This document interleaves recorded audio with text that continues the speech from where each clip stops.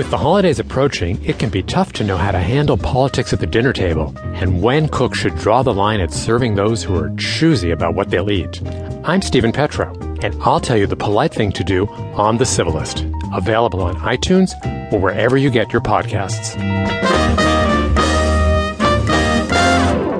Trump has yet to name his picks for his top environment and energy posts, but all signs are that he'll tap people dedicated